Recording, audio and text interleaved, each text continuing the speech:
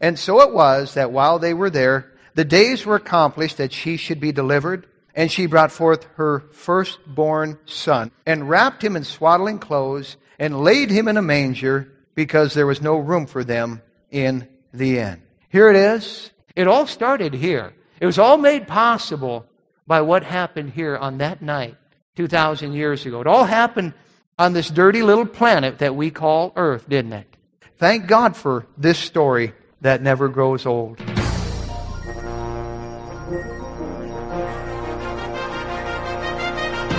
The Bible says that the gospel of Christ is the power of God unto salvation. Welcome to Pulpit Power, featuring Pastor Tony Skeving, Senior Pastor of Fargo Baptist Church in Fargo, North Dakota. Today's message was previously preached before a church audience. And now, here's Pastor Skeving.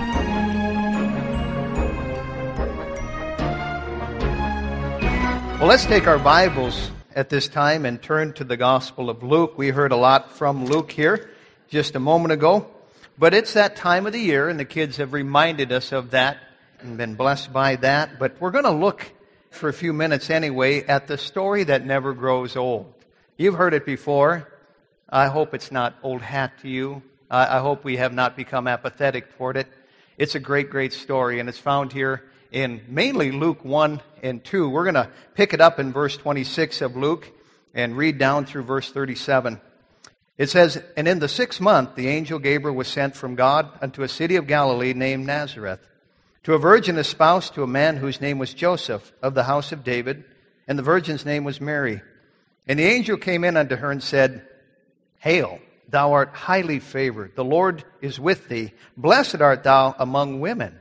And when she saw him, she was troubled at his saying, and cast in her mind what manner of salutation this should be. And the angel said unto her, Fear not, Mary, for thou hast found favor with God. And behold, thou shalt conceive in thy womb, and bring forth a son, and shalt call his name Jesus. He shall be great, and shall be called the Son of the Highest. And the Lord God shall give unto him the throne of his father David, and he shall reign over the house of Jacob forever, and of his kingdom there shall be no end. Then said Mary unto the angel, How shall this be, seeing I know not a man? And the angel answered and said unto her, The Holy Ghost shall come upon thee, and the power of the Highest shall overshadow thee. And therefore also that holy thing which shall be born of thee shall be called the Son of God. And behold, thy cousin Elizabeth, she hath also conceived a son in her old age. And this is the 6th month with her, who was called barren.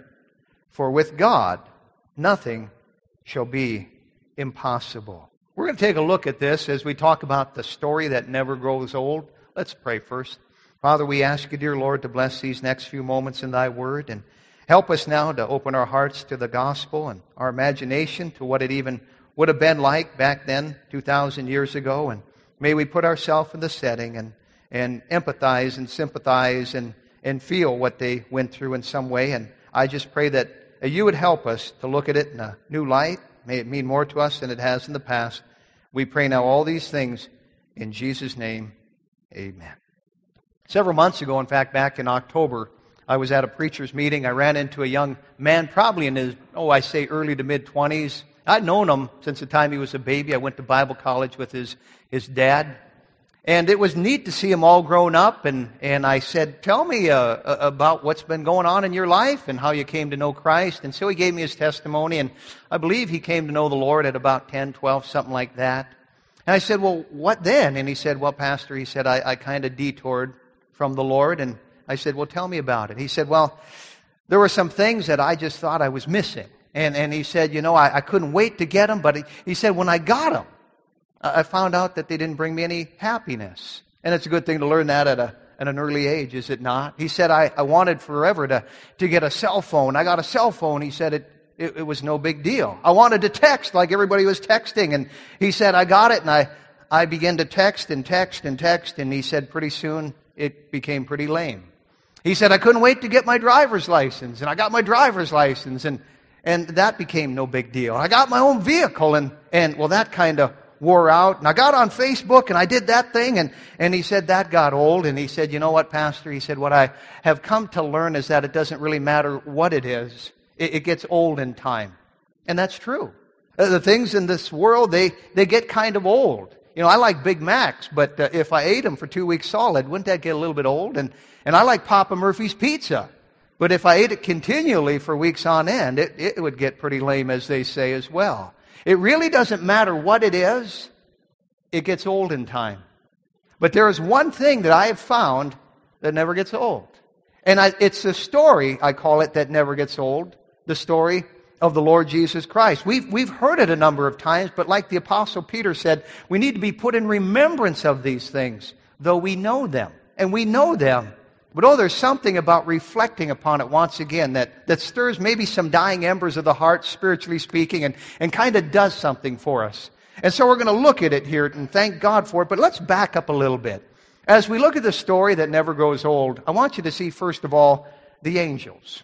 The angels. Back up in chapter 1 here to verse 5, if you would, where it tells us, there was in the days of Herod, the king of Judea, a certain priest named Zacharias, of the course of Abiah, and his wife was of the daughters of Aaron, and her name was Elizabeth. And they were both righteous before God, walking in all the commandments and ordinances of the Lord, blameless. And they had no child, because that Elizabeth was barren, and they were both now well stricken in years.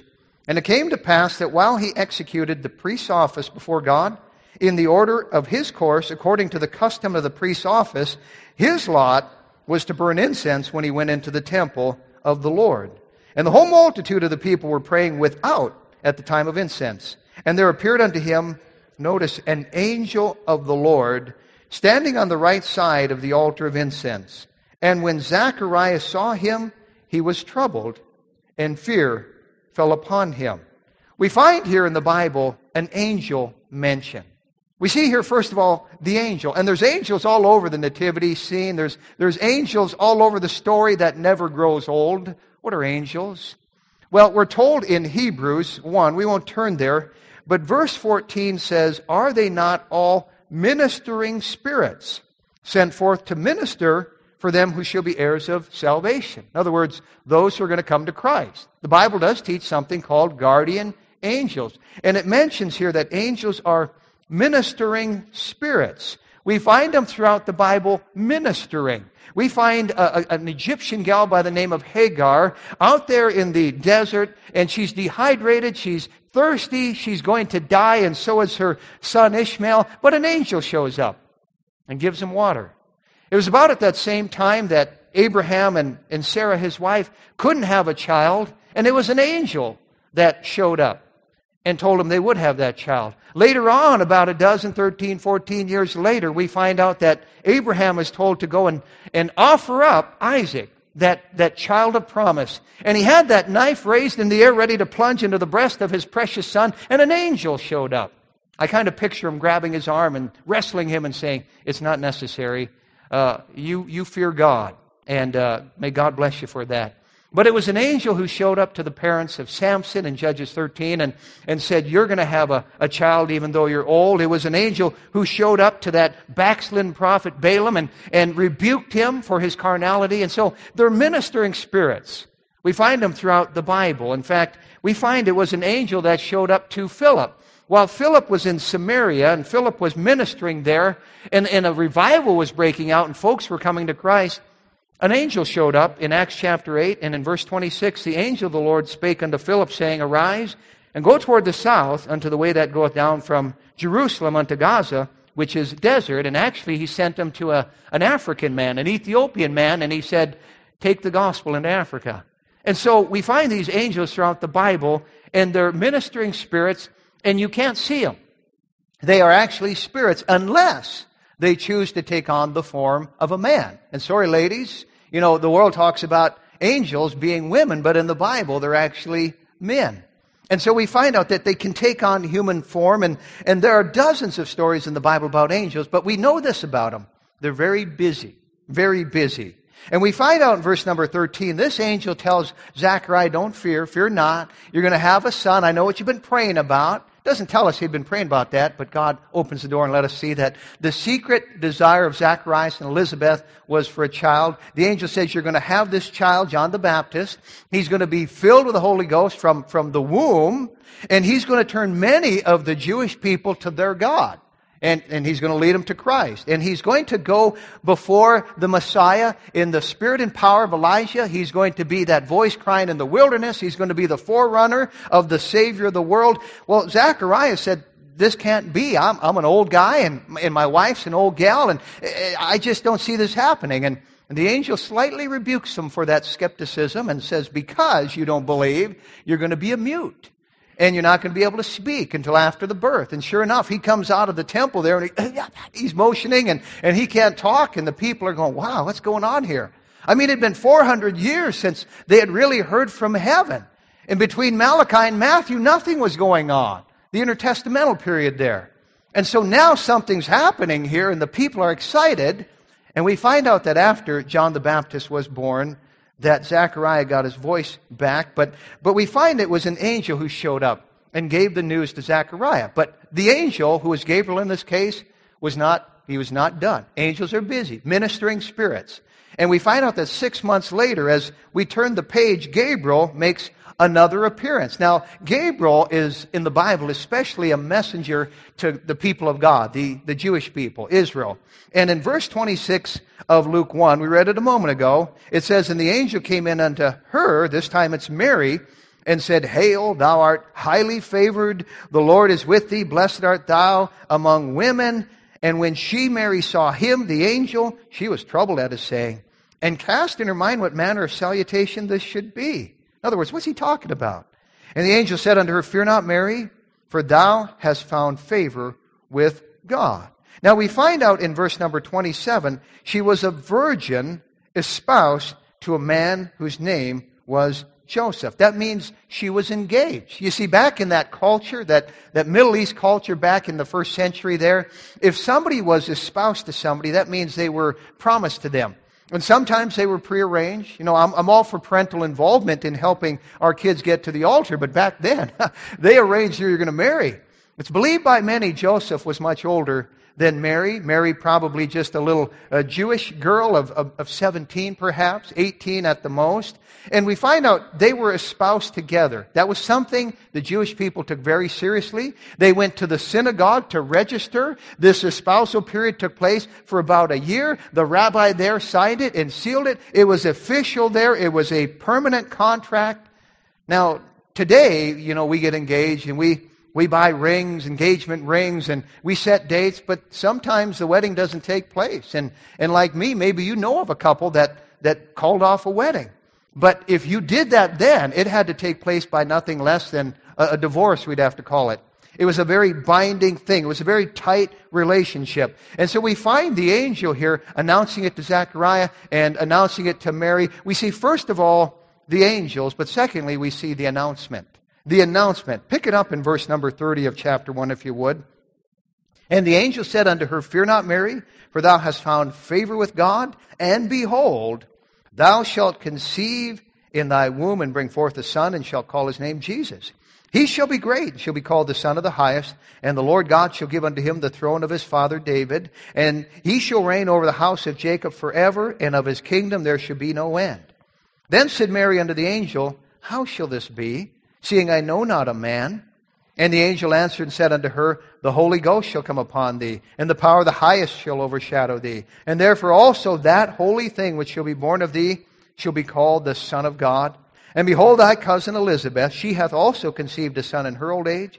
And this is the 6th month with her, who was called barren, for with God nothing shall be impossible. And Mary said, Behold, the handmaid of the Lord, be it unto me according to thy word. And the angel departed from her. Now notice first of all in verse number 34, Mary said unto the angel, How shall this be, seeing I know not a man? We don't need to spell it out here. We know what she was talking about. She was a virgin. It's impossible for a virgin to conceive. But earlier today we looked at that prophecy in Isaiah 7:14, our memory verse for this week, and something the prophet told this carnal king 700 years earlier that this was going to happen.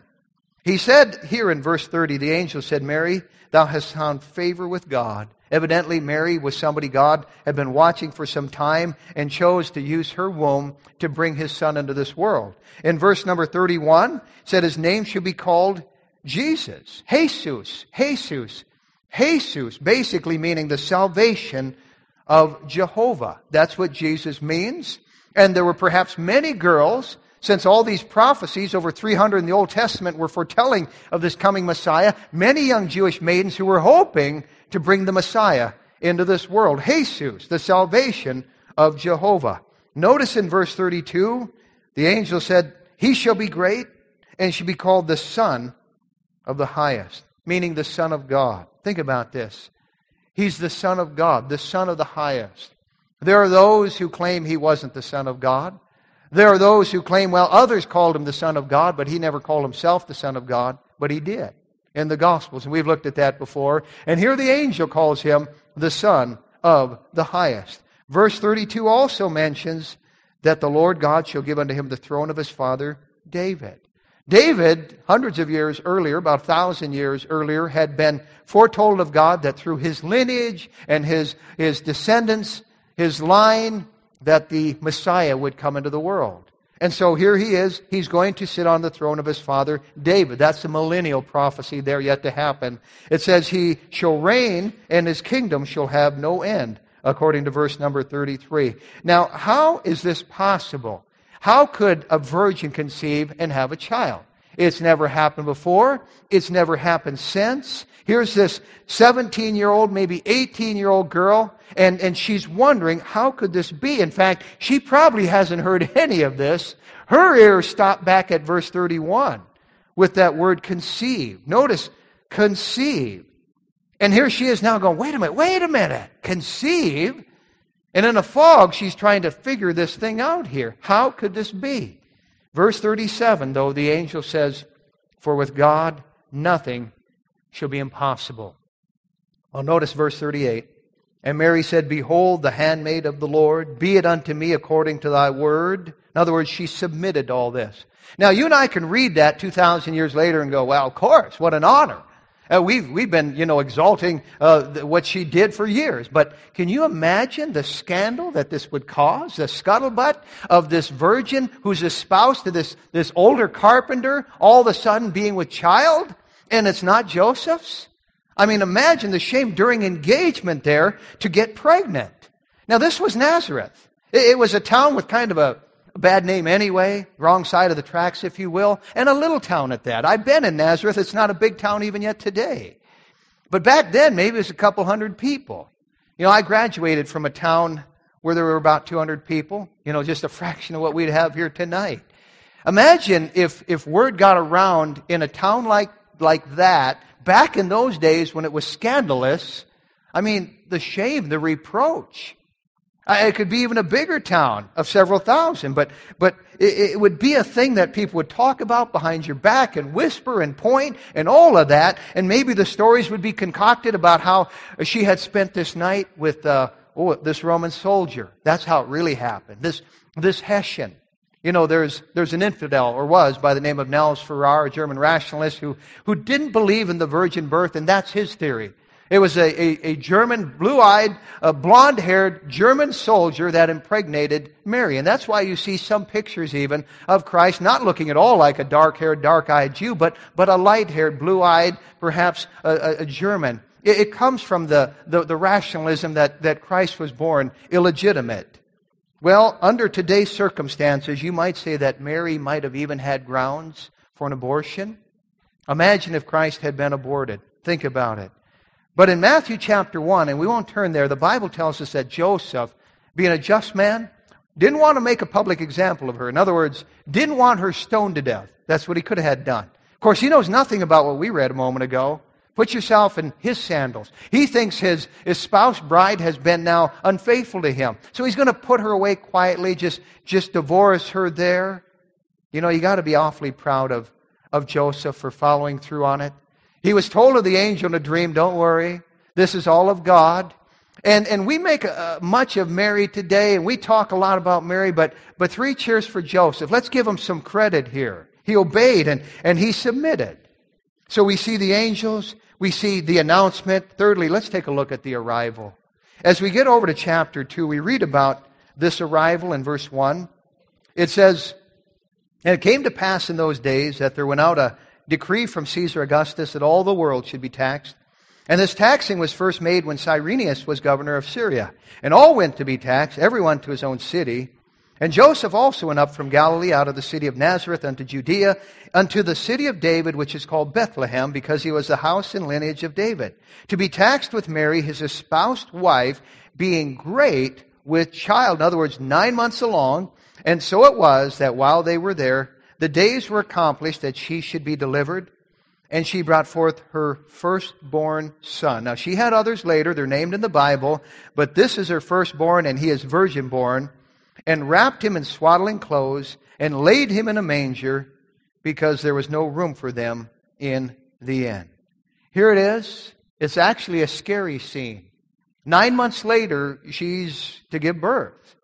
We find out that the setting is not a hospital. It's not a sanitized room. There are not instruments that have been boiled. There is none of that stuff. It's as filthy as a corral could be, or a barn, or wherever animals live. We know there's going to be manure, there's going to be urine, there's going to be cobwebs wherever you find animals like this.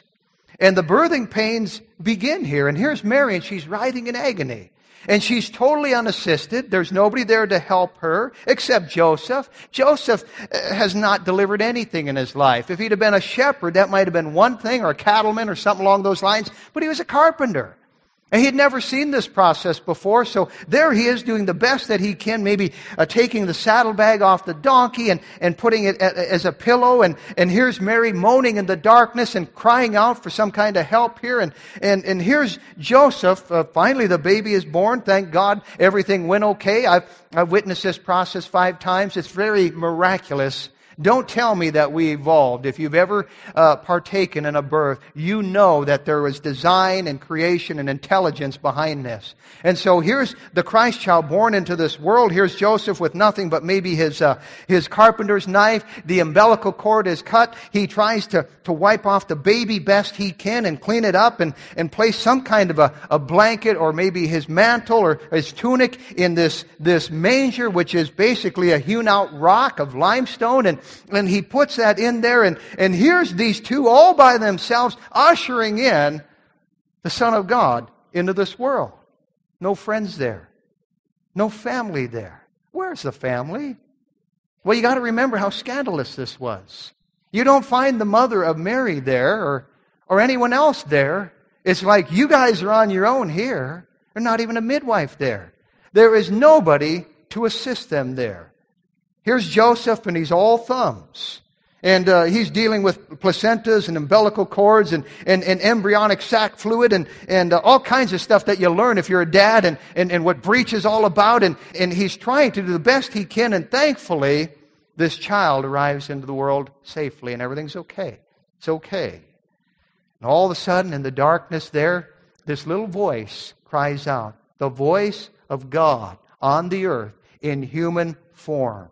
Here is God, according to John 1:1, which tells us in the beginning was the Word, Jesus Christ, and the Word was with God, and the Word was God. It goes on, it tells us that all things were made by Him.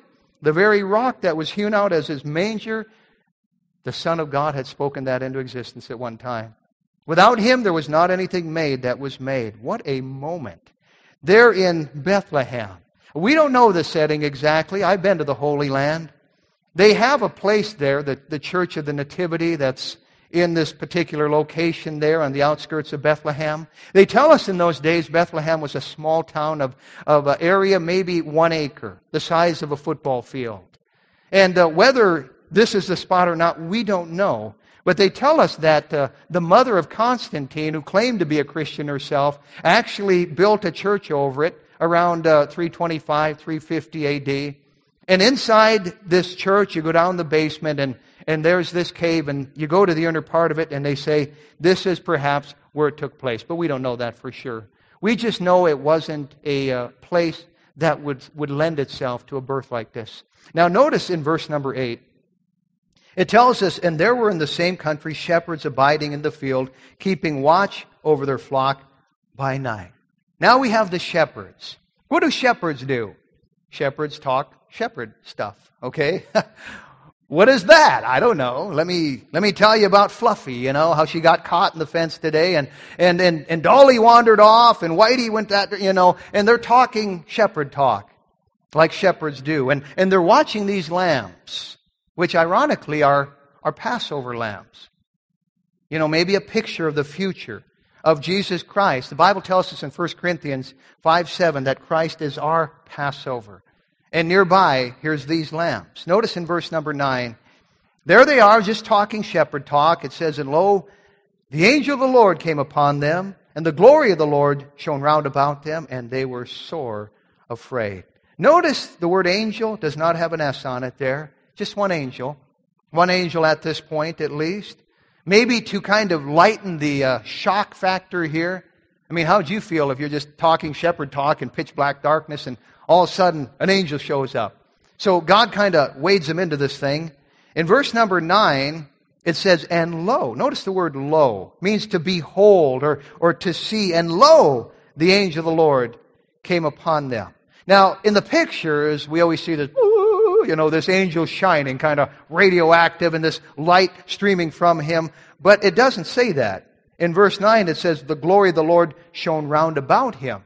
The light didn't come from the angel. The light came from heaven. It came from God. The glory of God was lighting the scene, and kind of as a backlight behind the angel, they see this silhouette of what looked like a man. Verse 9 says, and they were sore afraid, or so afraid. Well, verse 10 says, and the angel said unto them, fear not.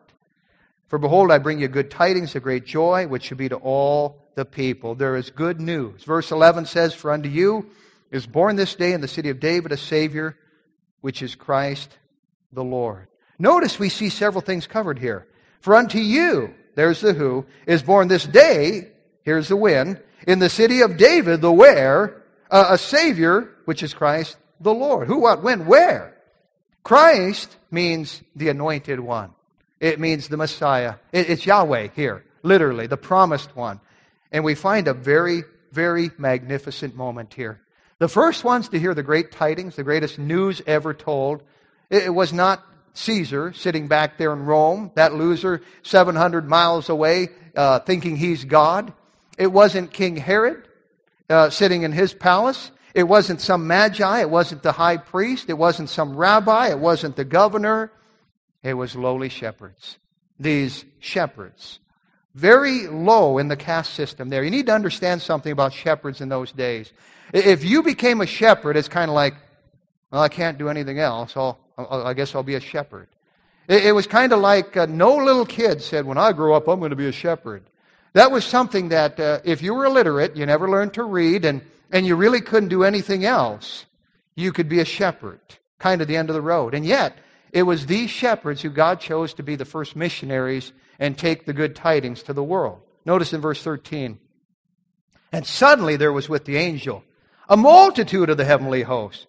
There, now the rest of them show up, praising God and saying, glory to God in the highest, and on earth peace, goodwill toward men. And it came to pass, as the angels were gone away from them into heaven, the shepherds said one to another, let us now go even unto Bethlehem and see this thing which is come to pass, which the Lord hath made known unto us. The angels don't tell them what to do. Nobody had to tell them what to do. They knew what to do. This is the greatest news ever. Everything else was insignificant to this. As was mentioned earlier today, they even left their sheep behind here. This was great. It trumped everything. It eclipsed everything. It zenithed everything. We find out that the greatest news that could be told had to be shared.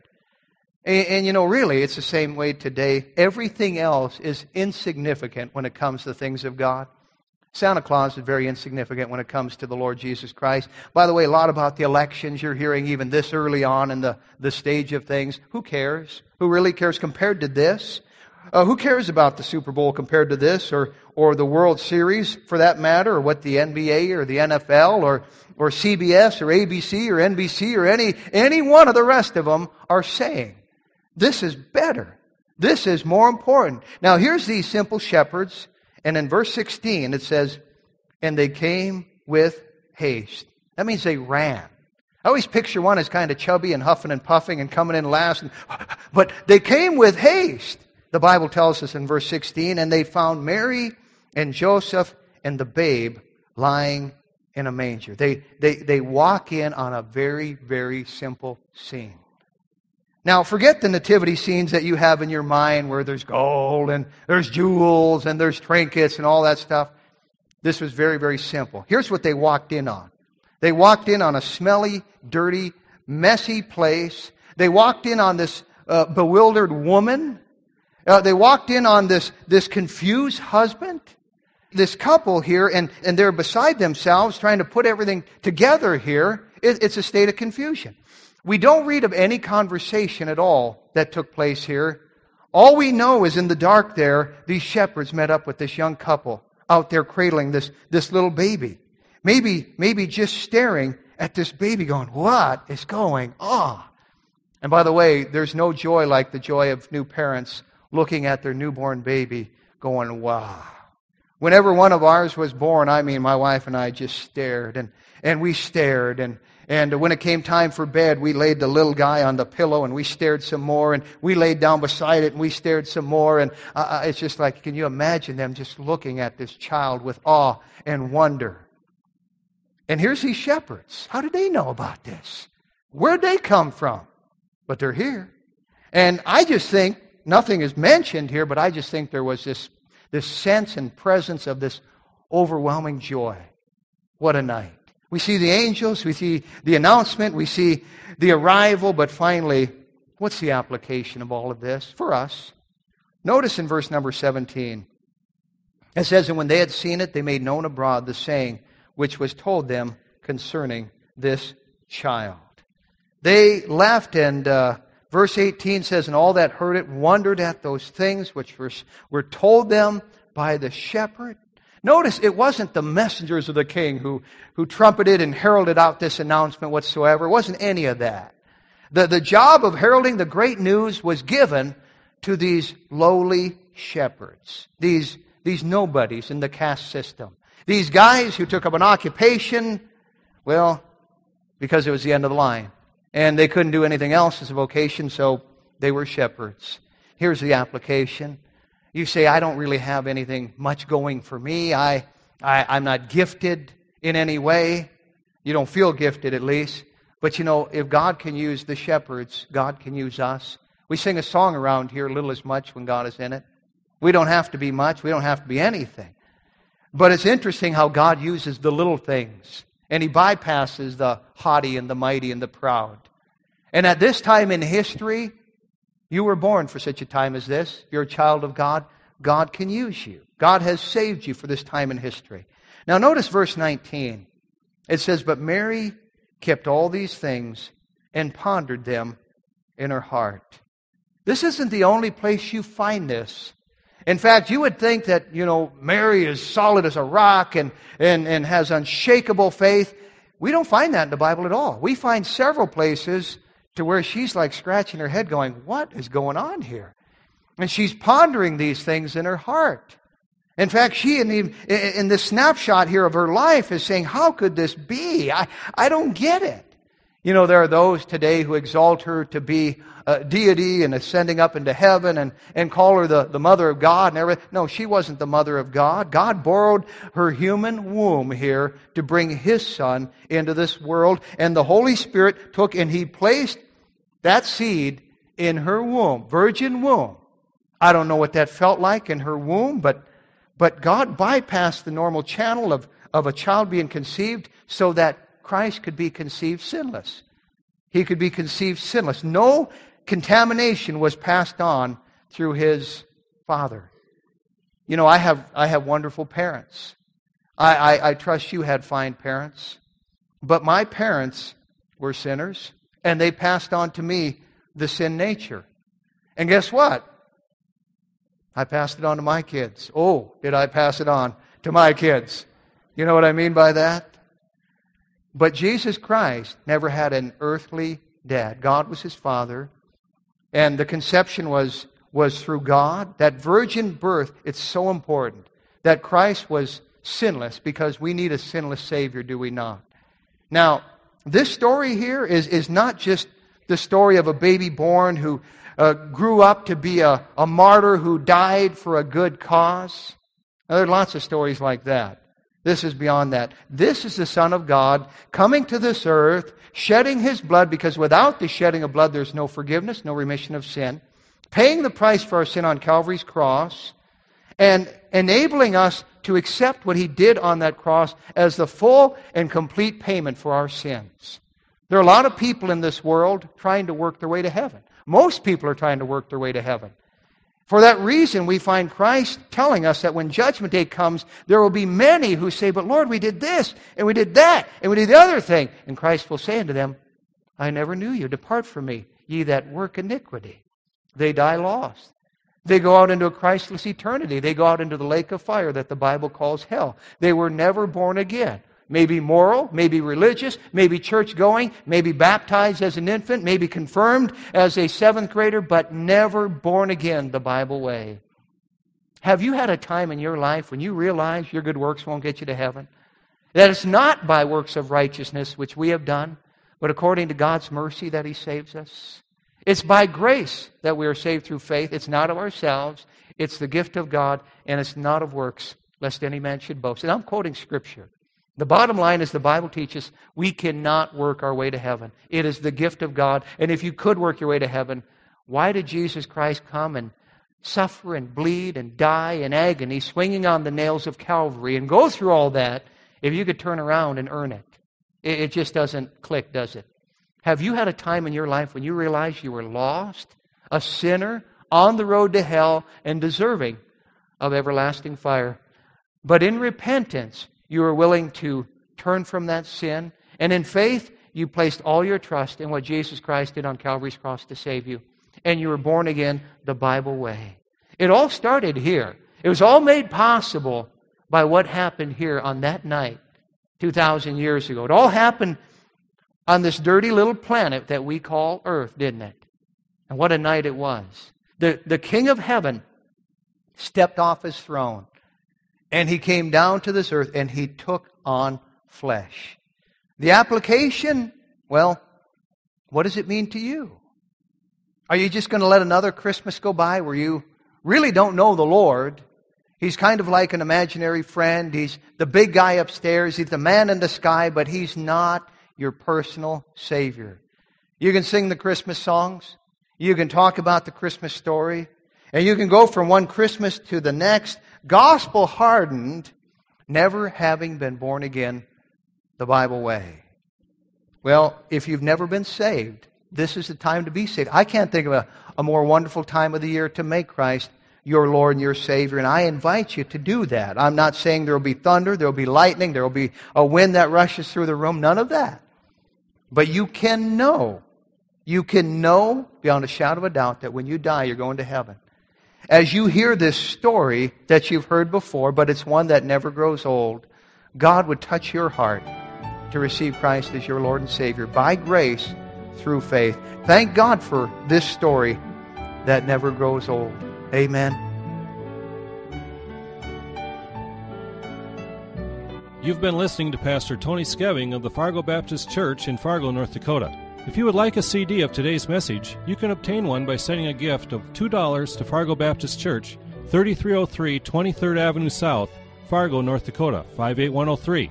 That address again, Fargo Baptist Church, 3303 23rd Avenue South, Fargo, North Dakota, 58103.